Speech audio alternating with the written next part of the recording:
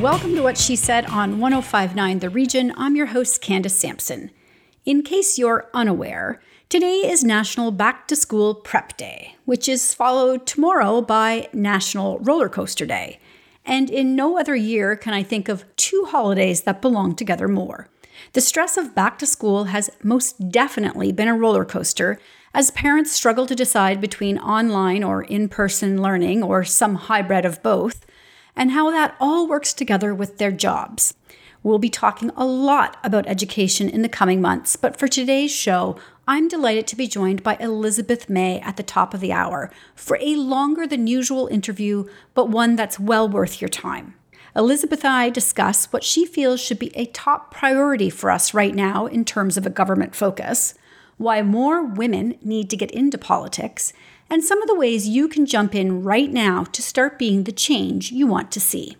And Brodie has been off on holiday the last 2 weeks as I took a break too, but the entertainment industry is not showing any signs of slowing down.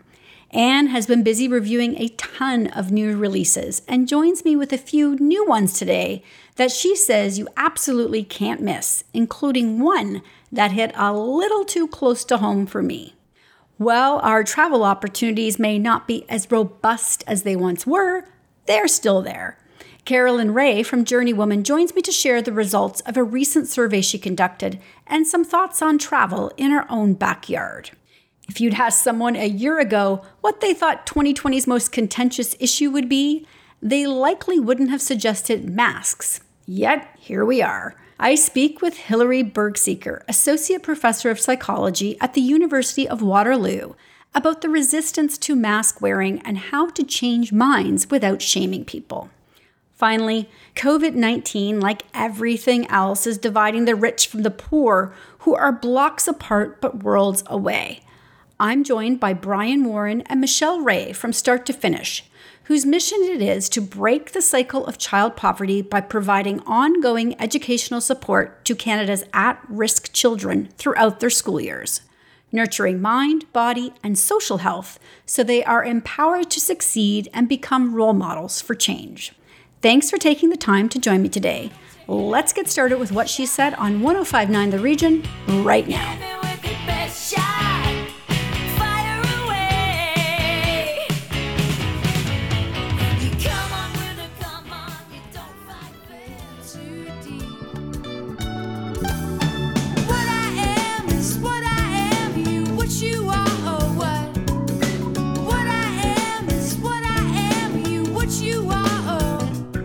Elizabeth May is the parliamentary leader of the Green Party of Canada and member of Parliament representing the southern Vancouver Island riding of Saanich-Gulf Islands.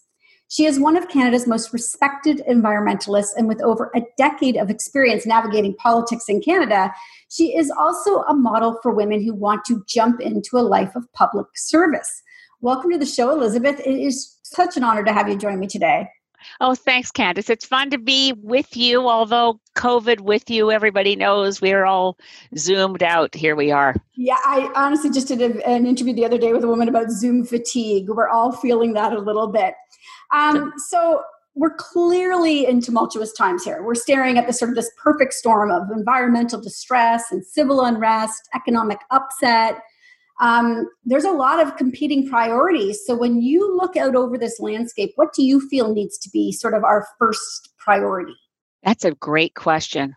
I'm working right now trying to figure out how we make sure that our schools are safe and all of our kids can go back to school. I'm really concerned that we're seeing without childcare being adequate across Canada, without schools being 5 days a week, a lot of parents and particularly women aren't going to be able to get back in the workforce, which is a threat to our economy, a threat to women's rights that have been achieved over all these years, and also interrupts our kids' education. So I work on things as they come to me, and it's not particularly disciplined in terms of a hierarchy of things that need attention.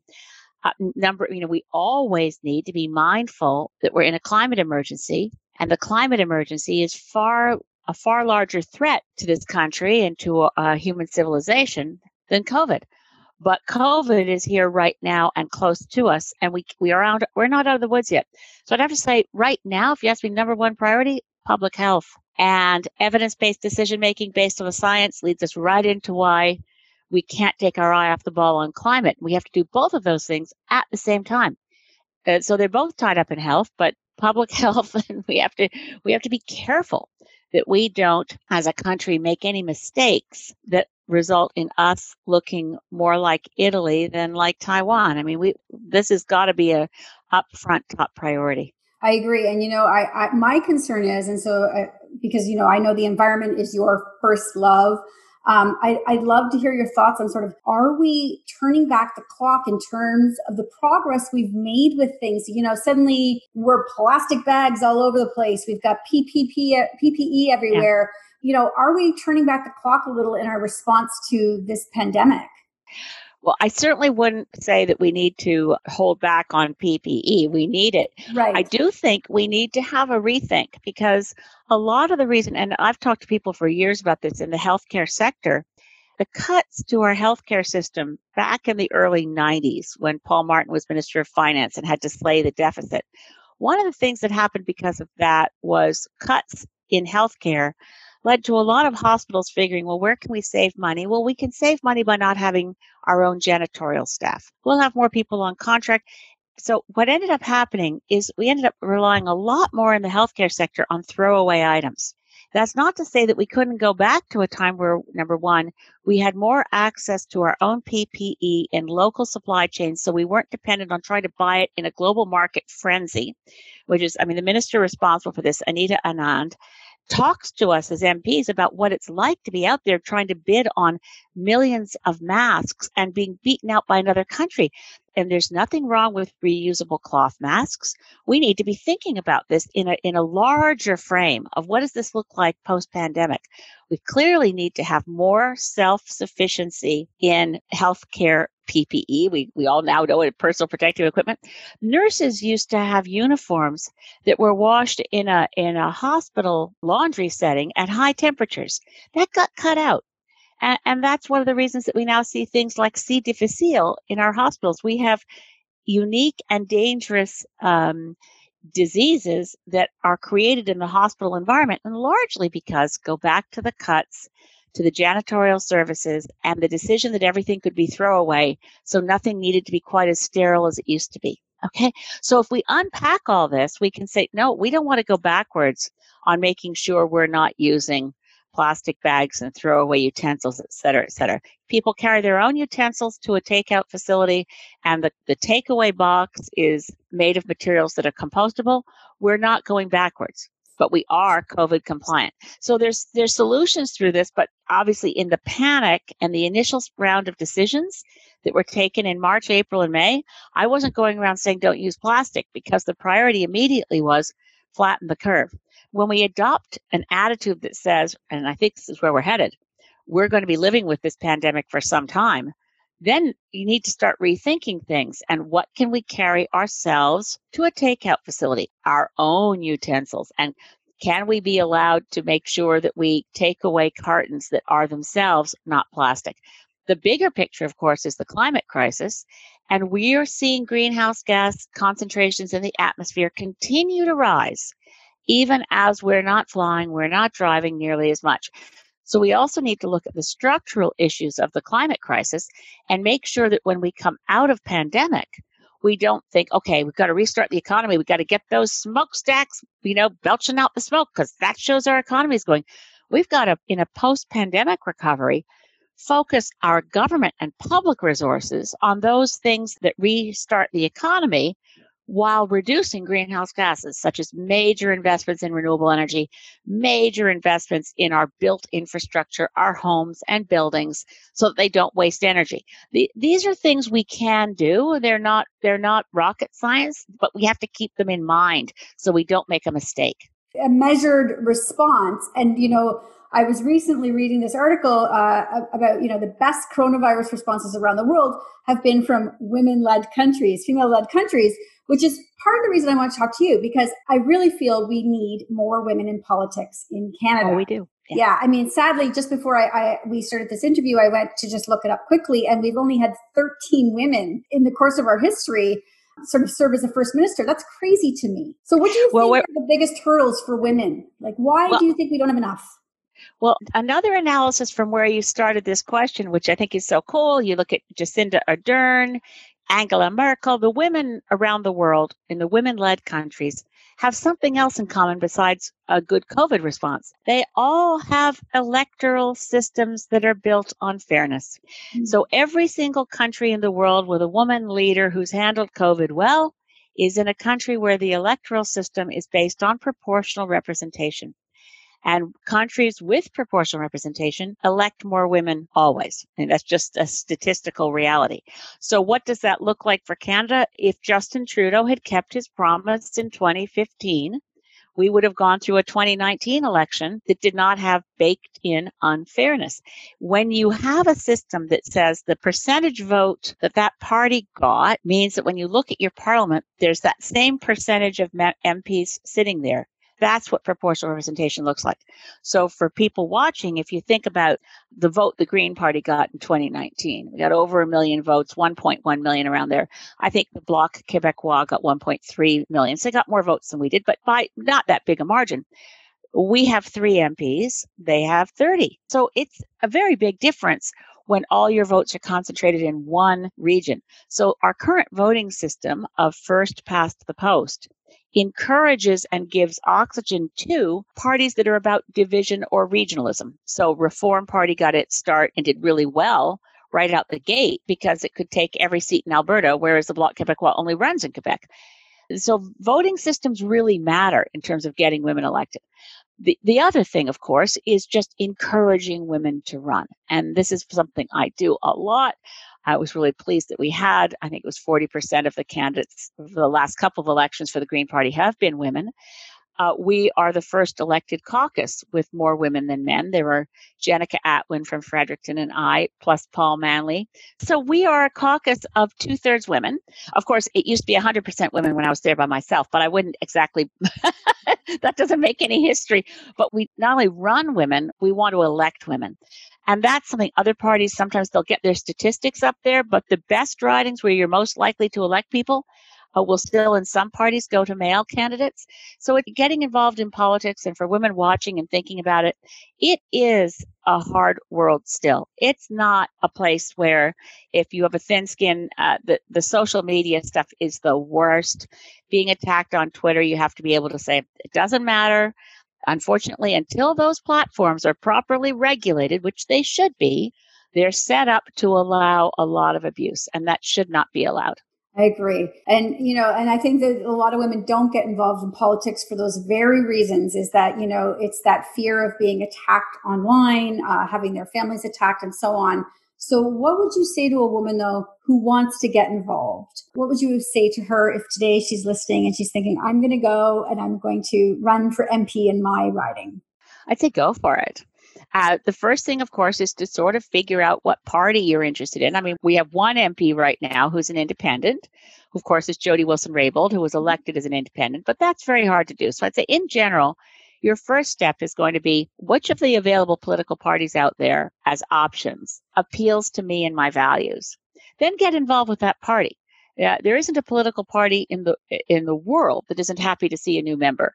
And most political parties are like Greens saying, oh, a smart woman who wants to run? Yeah, okay. So you'll find yourself embraced pretty quickly. It's important to actually, be prepared to be volunteering for a while, maybe help another candidate the first time out. But don't be shy. Absolutely jump in with both feet and let people know that you're around and what your background is and what you would like to contribute to the political life of your community, your province, or your country by running for office. So if there are women listening right now and they want to jump in and they would like to join the Green Party. Yes, it's a great time to join.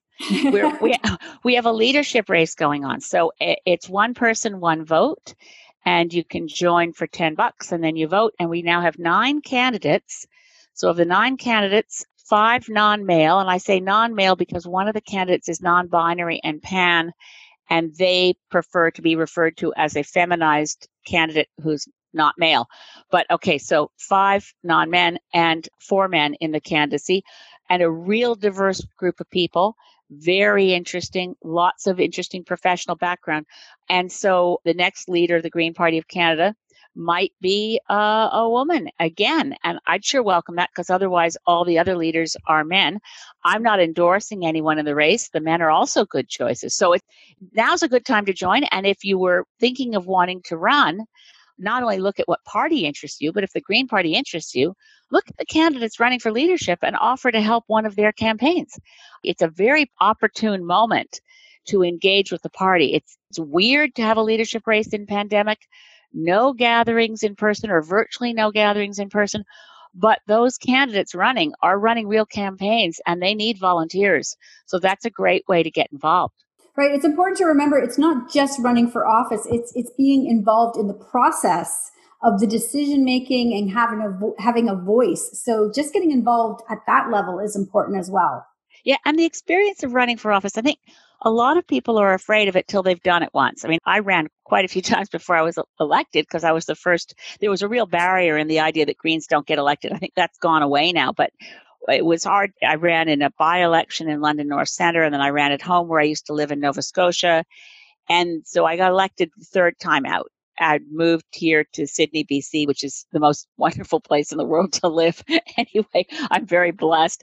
But in that process, I know that for a lot of women, the idea of running is a bit scary. But once you've done it, and it's a lot to put your name on the ballot, but once you've had the experience of knocking on doors and getting to know people and doing debates, all candidate debates in your own riding, whether it's provincially or federally, that experience will stand you in good stead for event, and with great good luck. And it sometimes happens. Jenica Atwin, who is our candidate in Fredericton, was her first time running federally. It wasn't her first time running. She had run provincially, but it was her first time running federally and she won the seat. So it does happen. And then you're really facing the most interesting job choice you could possibly make, because working on behalf of your constituents in a parliament or a legislature is an enormous honor. And it's a constantly changing set of dynamics of public policy questions. And of course, in the Greens, we don't believe in whipping votes. So all of us as individuals have to really keep on top of all these issues and try to think, what do my constituents really want me to do on this issue? And, and right now in pandemic, I think really it's the best time ever to approach issues in a nonpartisan way. Trying to find allies, no matter who they are, talking to ministers in the cabinet, because we're all in this together. We've got to get through this together as Canadians. And putting partisanship to the side is, I think, the right way to go. I couldn't agree with you more. Thank you so much for joining me today. I hope people listening who are interested in the Green Party will go look up and find out more about in their area. And thank you for joining me today, Elizabeth. It was lovely to almost meet you here in our new world of Zoom. I give you a virtual hug, and someday we'll actually get together. We will. Thank you. Thank you. Bye-bye.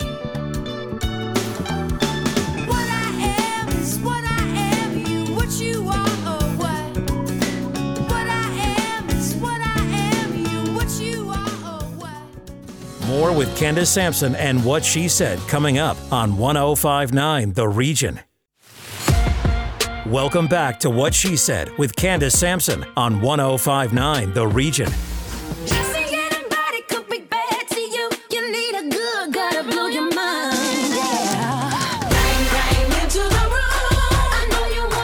And we have been on holiday for the last couple of weeks, but I feel like you haven't, because you have a lot up on the site with new movies and shows coming out.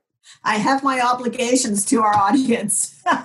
And they can read it all. They can catch up. It's all on the site, but there's three that we're going to talk about here today. And I got to tell you, the first one, the trailer you sent me for Unhinged, creeped me out so badly, because I actually had something very similar like this happen to me once. I may have unwittingly cut off this guy. I don't know what I did to offend him, but he followed me home, tailed me home on my car right to my door. It was horrifying. So when I saw Unhinged, all the hair on the back of my neck stood up. My advice to you is do not watch this. The trailer. Absolutely horrifying. Let's talk about it. Russell Crowe stops a woman on the road for cutting him off. She was driving really badly, but little does she know that he's just murdered two people and burned their house down. So he's in a bad state of mind. He follows her. He gets her phone somehow. It's just nerve-shattering. At the end, I was like, ugh. So it packs a punch. Do not watch it, Candace. And for those who like to be scared, this is the one for you, right? Yes. Okay, so what's the other? There was another movie you just were raving about. SpongeBob, the movie. What's the name of it now? SpongeBob, the movie, Sponge on the Run. Oh, God, I laughed my head off. The jokes are so inside and so funny. And for all generations, like the kids aren't going to know that they've recreated the scene from Ben-Hur or that they're playing the Barry Lyndon funeral music. My God, it's clever. And it's a slam against basically Instagrammers who depend on their looks for everything that they have. The King Poseidon of the lost city of Atlantic City is holding SpongeBob's best friend, Gary the Snail, hostage to use snail juice on his face. So I have to tell you, when, before we do our interview every week, you send me sort of a wrap up of what we're going to talk about. And when you were raving about SpongeBob, I thought, I even know Anne anymore? I know. I thought, okay, here's an animated movie. Oh, God, it was rolling in my aisle. Just drop everything and go and see it. It's such a mood lifter. And I interviewed the two of the voices. That was hysterical, too. They kept me in stitches. So that's on the site. Well, we all need a mood lifter. So I'm in on that one for sure. And what was the next one? It's called Enter the Forbidden City. It's from China. And the feeling that I get, it's such a stunning, epic, gorgeous film about the history of the Peking Opera, partly in the city, partly in the theater, a lot out in nature. It is so breathtaking. I have an idea it's a bit of Chinese propaganda in light of Trump's treatment and accusations against the country. And it reflects centuries of their culture, social, moral story. And of course, the Peking Opera started 250 years ago. It starts there. It's just wonderful. The visuals are out of this world. So that's a keeper. And I really thought that the other one you listed there, Never Too Late. I thought Never Too Late looks cool. Really good too. Yeah, it is. It's about four guys trying to break out of a nursing home with some great British TV stars like Dennis Waterman, and Jackie Weaver's in it too. Jackie Weaver's from? She's also in Stage Mother, which I'll tell you about another time. Okay, wonderful. All right. Okay, so we've got lots coming up in the next few weeks. I remember fearing we were going to run out of entertainment, but it seems like that's not going to happen. I'm inundated with films. I can't keep up. This is good news. Candace, don't watch Unhinged. I won't. Okay, so for all of these interviews and more, they are up on the What She Said website. And Anne, you will be back next week with more great entertainment for us. I will. Thank you. Have a great one. Thank you. You too.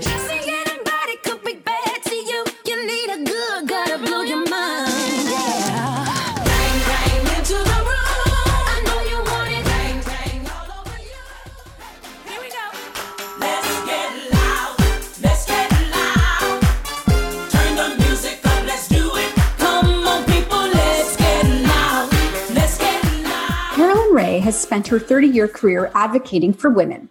She's an entrepreneur, a single mother of a 19-year-old daughter, a leadership coach to women, and a CEO activator mentoring women-owned businesses.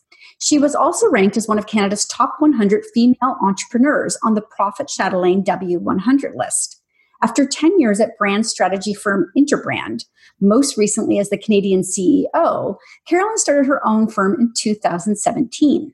Then, in 2019, she was asked to continue the legacy of the beloved women's travel magazine, JourneyWoman by Erica M., daughter of the late Evelyn Hannon, the original JourneyWoman, who inspired a generation of women to travel solo. Welcome to the show, Carolyn. Oh, thank you so much, Candace. It's great to be here. So I knew Evelyn. She's near and dear to my heart. But for those listening who don't know about Evelyn's legacy, let's tell people what JourneyWoman is about. Sure. Well, Evelyn was a real innovator. She started traveling solo after her divorce, similar to what I did, but in a time when women were not involved that much in travel. So men were controlling the editorial, the advertising, all of the content was geared towards men. So she set out to change that. And here we are 30 years later. She's created an unbelievable community of women around the world who have been inspired by her to travel and travel solo and do incredible things. So she's really just an inspiration. So this community of women you reach out to routinely to get a pulse on what's happening in the travel world. So tell me about a survey you recently conducted with 1,500 women. Sure. Well, JourneyWoman is a magazine, but it's also a community. And when the pandemic happened in March, I reached out to them and I said, how can I help you? How can this platform that we have, this platform that is all about empowering women, help you in this time? And here we are 4 months later. We've been doing weekly virtual calls every week with our community. We've been doing seminars and webinars to help them, get through and think about bravery and courage and optimism. And so this goes far beyond travel. This is really about how do we support each other as women in this time. So it's been an incredible experience. And one of the things that I realized in having these conversations was the really, really important role of women in travel. So not only do women make most of the purchase decisions, 85% around travel, not only are we the most frequent travelers, but there are many, many women-owned businesses around the world that depend on tourism. So part of what I want to do is to support those businesses and use JourneyWoman as a way to do that. Yeah, I recently did an interview with the W20 Sherpa this year, and I was surprised to hear how high the number of women in tourism is. It's quite a large number of women who are actually propelling the tourism industry forward. So we are hurting on both sides, those who love to travel and those who want you to come visit and explore their countries. That's right. And the survey that we did, and we just completed a few weeks ago, is really, in my view, about how women will help save travel. And if women are not properly engaged and if they don't really trust what's going on, they will not travel, they will not support it. And that's what our survey found, was that there needs to be more work done to really engage with women and not just talk about all the things that will change, but also show evidence of that. And I think what our survey showed is that there are some industries, within the travel sector that are lacking in terms of trust. For example, airlines and insurance companies really came to the top as they've got some work to do to regain the trust of women. And without these women, without us on board, I think the travel industry will take longer to recover. So tell me about then the generational drive of travel, because you had some findings there as well. We did. And I think there's a bit of a misperception around who actually has disposable income to spend on travel, who holds the purchase decision. There's a quote I like, Mother Nature is not a millennial, and so our JourneyWomen, who are typically age 55 and up, in fact, we have JourneyWomen that are in their 90s, are the ones that are out traveling. They travel a lot, they spend a lot of money, and they're very experienced, they're very wise about the sector, and they're the ones I think that are going to really help change happen. So I'm a Gen Xer, we have a lot of baby boomers. This is the generation that is really going to change things in the travel sector. As a Gen Xer, I'm totally on board with that, of course. I'm completely biased towards this generation. So what else did you find in your survey that people should know? Well, I think, I think the main finding is around trust. And if we can help the travel sector kind of work toward making some positive changes, there's a lot of shifts happening in travel. And it is up to us as women, I think, to help make those shifts happen. A lot of the changes around the decision-making process and what things are going to be important to us as women when we travel. So safety has always been important, but now we're redefining safety to think about transportation in and out of a destination. And we're thinking about what healthcare is available for us in and out of a destination. And it's almost like less about the destination itself and more about how are we getting to that destination, and then how are we going to be supported both through healthcare and insurance. And even though most of our audience, most of our community does buy travel insurance, there's still a lot of misunderstanding and confusion, I think, about insurance. So we want to feel protected and safe and confident when we go on a trip. But on the other hand, there's a lot of complexity that's arisen because of COVID and even before COVID. I agree. And, I was surprised, actually, I received a refund from my travel insurance, a COVID refund that came through recently. Totally unexpected, did not expect that.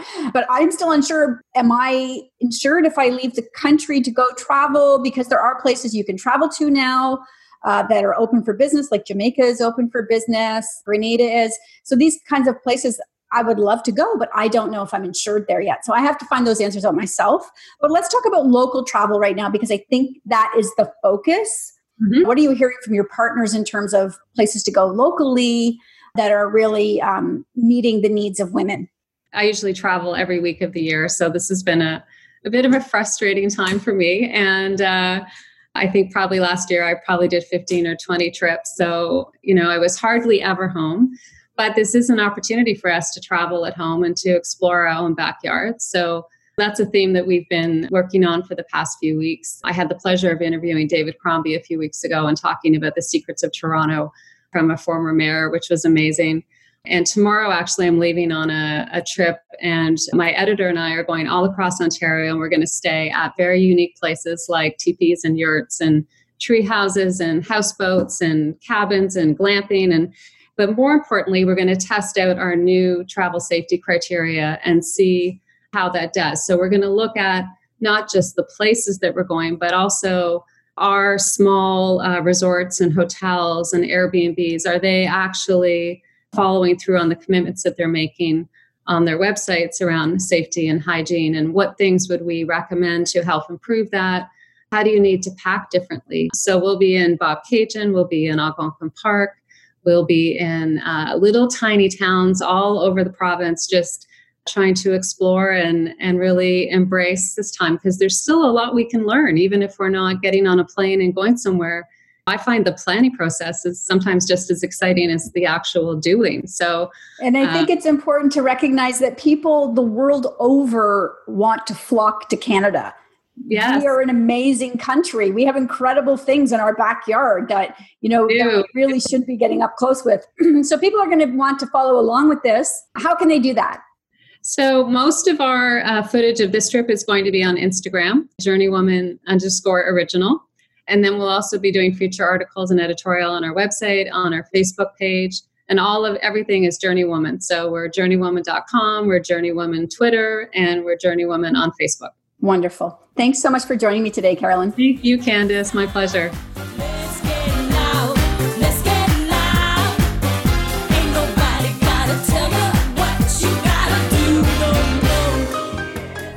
Stick around.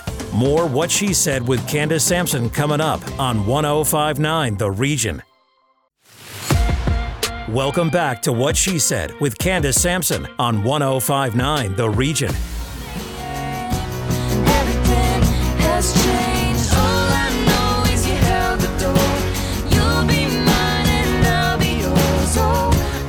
The science is clear when it comes to wearing masks during this pandemic, yet we are still seeing a lot of resistance to wearing them. This isn't the first time in our history, though, that the public has been required to adapt to health mandates. So joining me today to discuss is Hilary Bergsieker, Associate Professor of Psychology at the University of Waterloo. Welcome to the show, Hilary. Thank you. I'm happy to be here. So I guess the first question is, why are we seeing such a resistance to wearing masks? That's a great question. And I would say the core psychological motivation that relates to that is something we call reactance. This is a natural human tendency to sort of want to do the opposite when we're told we have to do something. So fairly basic, commonplace motivation. Anyone who's ever raised children could probably relate. But there are strategies to circumvent that, to kind of overcome that natural resistance to being told to do something that constrains our freedoms. So yes, because what we're seeing a lot right now, I feel, is there's sort of two tribes, those who will wear masks and those who won't. And they're both sort of shouting each other, which is really cementing the positions. So if we want people to wear masks, shaming and shouting at them is probably not going to get that done, correct? Yes, that is correct. I mean, I've heard humorous anecdotes about people paying their kids 50 cents every time they loudly say, "Mom, why is that person not wearing a mask?" or things like that. But as a scientist, I wouldn't recommend that strategy. I think as soon as it becomes an us versus them, as soon as it becomes divisive, you're going to see compliance levels drop. So in general, when we're trying to motivate good public health decision making, we want to appeal to people's core values. We also want to appeal to overarching goals that bind us all together. So connecting this to the idea that Canadians are caring for each other as fellow Canadians, that this is a patriotic, loving action to take, that especially for mask wearing, as opposed to maybe hand washing or other procedures, there's an extremely strong component of care for others. That the biggest benefit may be to those around you, to those you love, to your neighbor, and so forth. So the important, I think, step we need to be taking here is to not try to point fingers and label and make this a sort of a tribal or political thing in the way that it has unfortunately been politicized in some other countries, but to really try to focus on what unites us here and why it's worth the inconvenience or discomfort of a mask to do the right thing by each other. It was brought to my attention that when we brought in seatbelt rules and when, we were battling HIV, we were looking at the same sort of resistance in the public to new measures. I feel what's different now is maybe the internet and sort of that amplification of the messaging on both sides. Do you feel that's having an impact here at all? Absolutely. There's clear data showing that lowered trust in science, for example, is a component in a lot of the resistance to following public health recommendations. If people don't trust the experts or don't trust the leaders, or if some leaders in some cases are giving unscientific guidance to their followers, that obviously interferes with appropriate adoption of public health behaviors.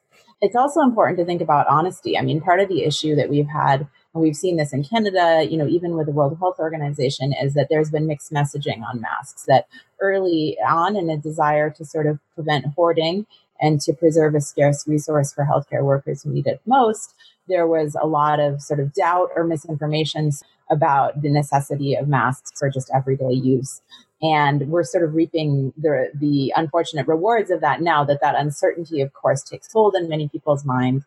Combine that with the physical discomfort, the inconvenience of having to procure and clean and so forth a mask, and you're, of course, going to get lower than complete mask wearing compliance. Right. It's like when the newspaper publishes a story and then they later on publish a retraction. Far more people saw that first story than saw the retraction. So once it's cemented, people just will remember it that way. So going forward then, what are some tips for getting people to get on board with mask wearing? What do you suggest? I think one tip is to make it identity expressive. So as I was saying before, appealing to our common values is important.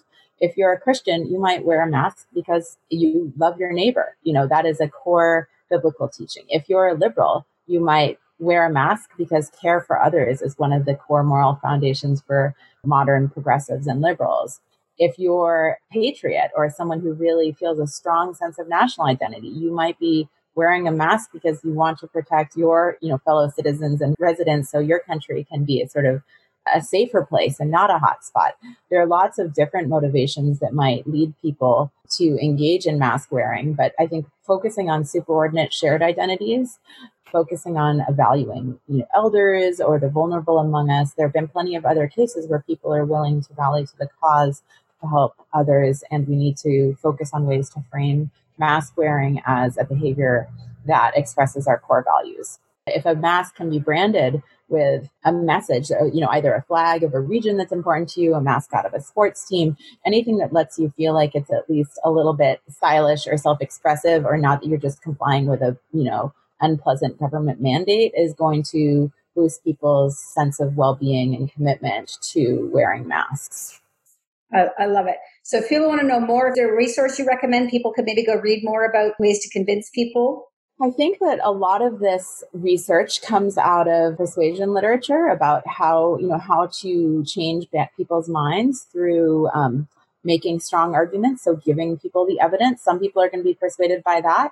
For others, it will be more about seeing an attractive communicator or someone they admire putting out there the reason to do it, seeing that their favorite celebrity wearing a mask may be the turning point for some individuals. So I think we know from psychology that what changes people's minds depends on how invested people feel, how much information they're looking for. That you could find in any undergraduate social psychology textbooks. It's not something that's hard to find or mysterious type resource.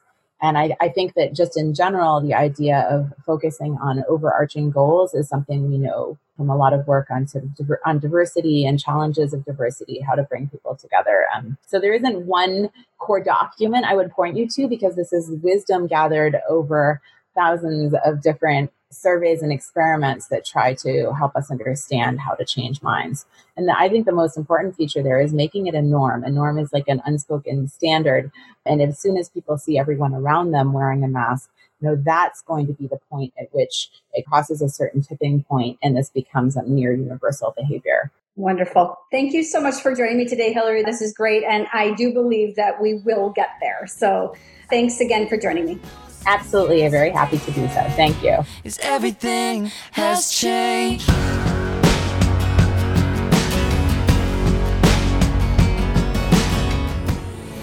There can be miracles when you believe.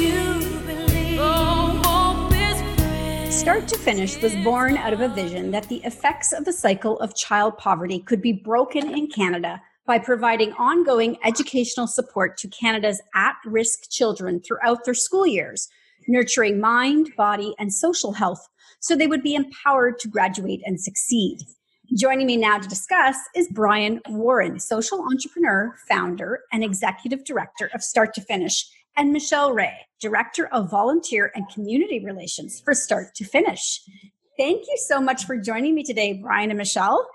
Well, it's a privilege, Candace, and we enjoy what you do, and thank you for having us, because this is a wonderful platform to be able to just share and talk about what's happening and what's new. Well, I want to know a little bit about how you started this. So can you just give me a little bit of background about that, Brian?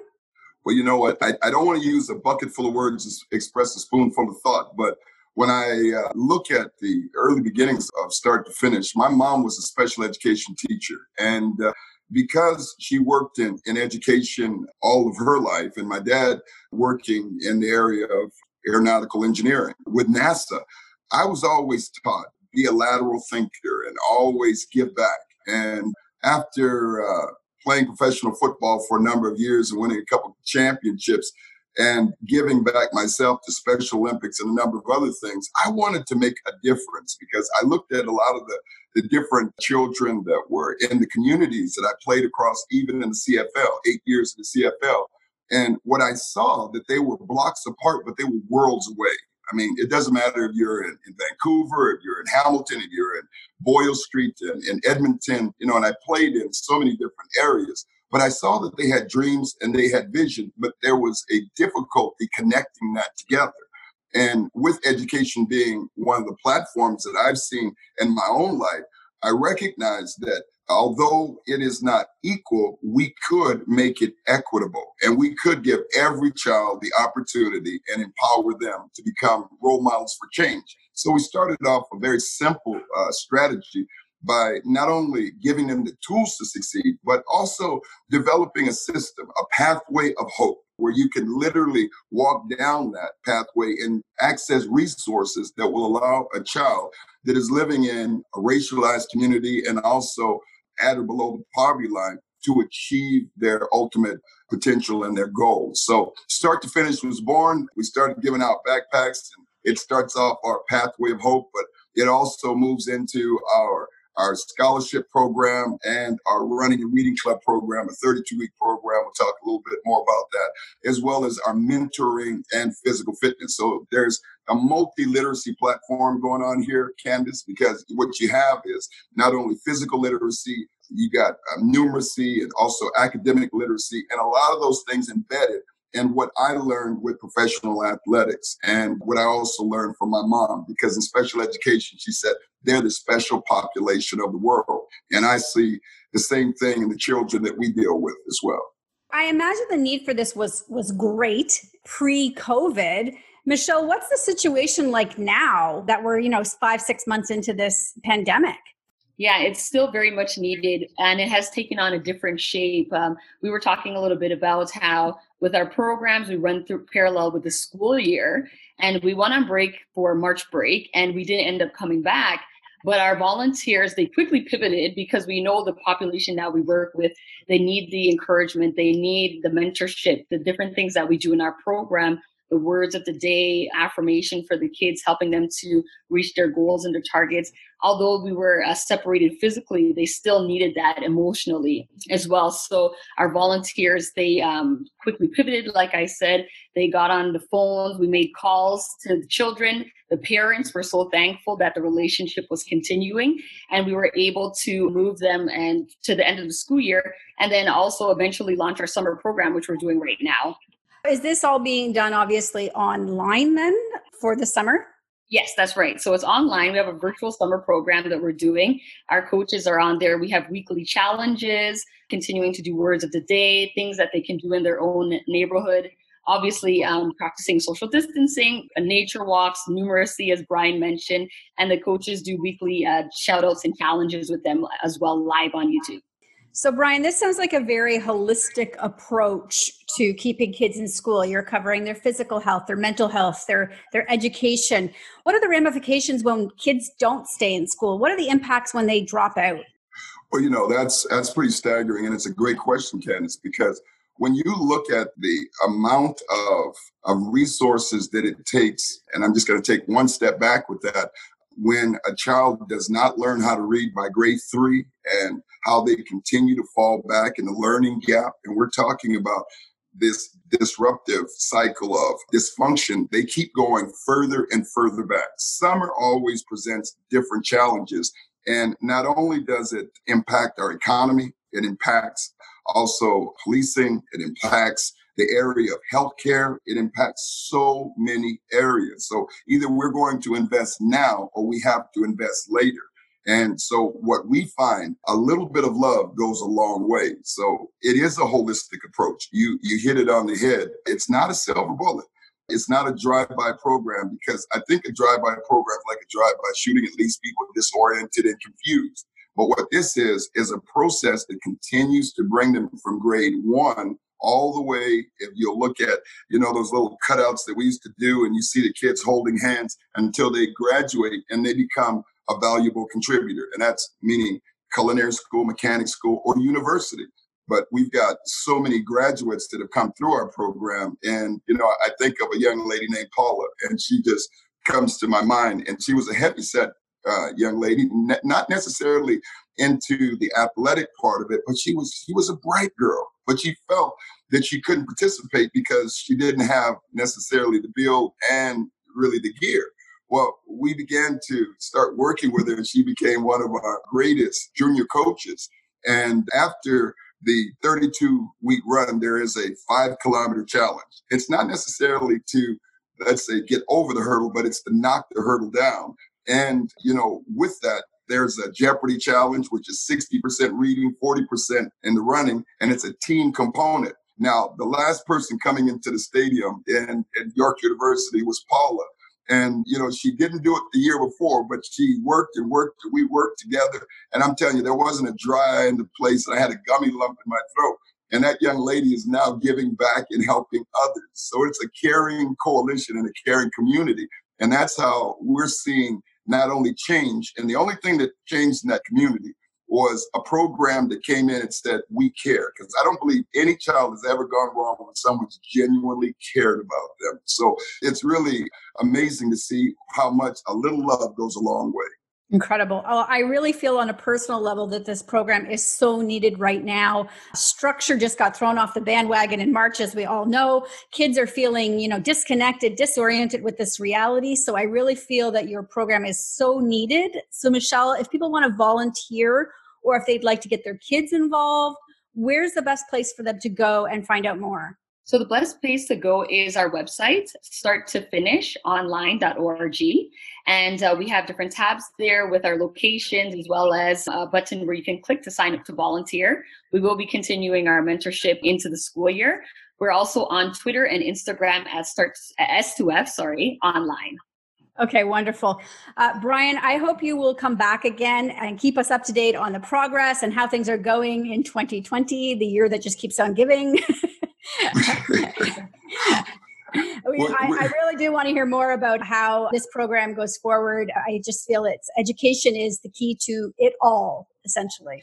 Well, Candace, you're so right. And, I just want to say a big thank you to yourself and those that have this platform and allow us. Amgen, STEM education, science, technology, engineering, and math made it possible. And they're a lot of our mentors. And anyone that has a little bit of time, we welcome that. But we're making a difference here. And this is Canadian born. So we're seeing a huge difference. Thank you for all you do. And thank you for the time. Wonderful. We're going to throw up all the social links on the video we share on social, and we'll talk again soon. Thank you. Look forward to it.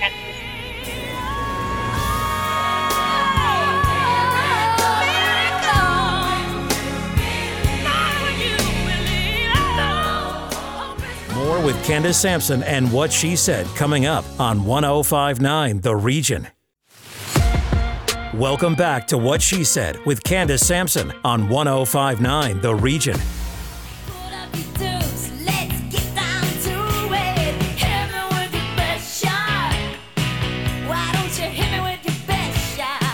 That's it for What She Said for this week. Stay up to date with our newsletter by signing up at whatshesaid.radio.com, and be sure to follow on social at What She Said Talk on Facebook, Instagram, and Twitter for videos of these interviews and more.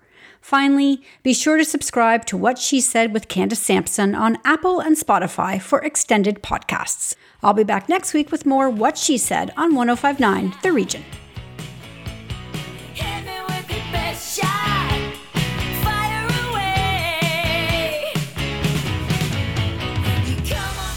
Previous episodes of What She Said on 105.9theregion.com.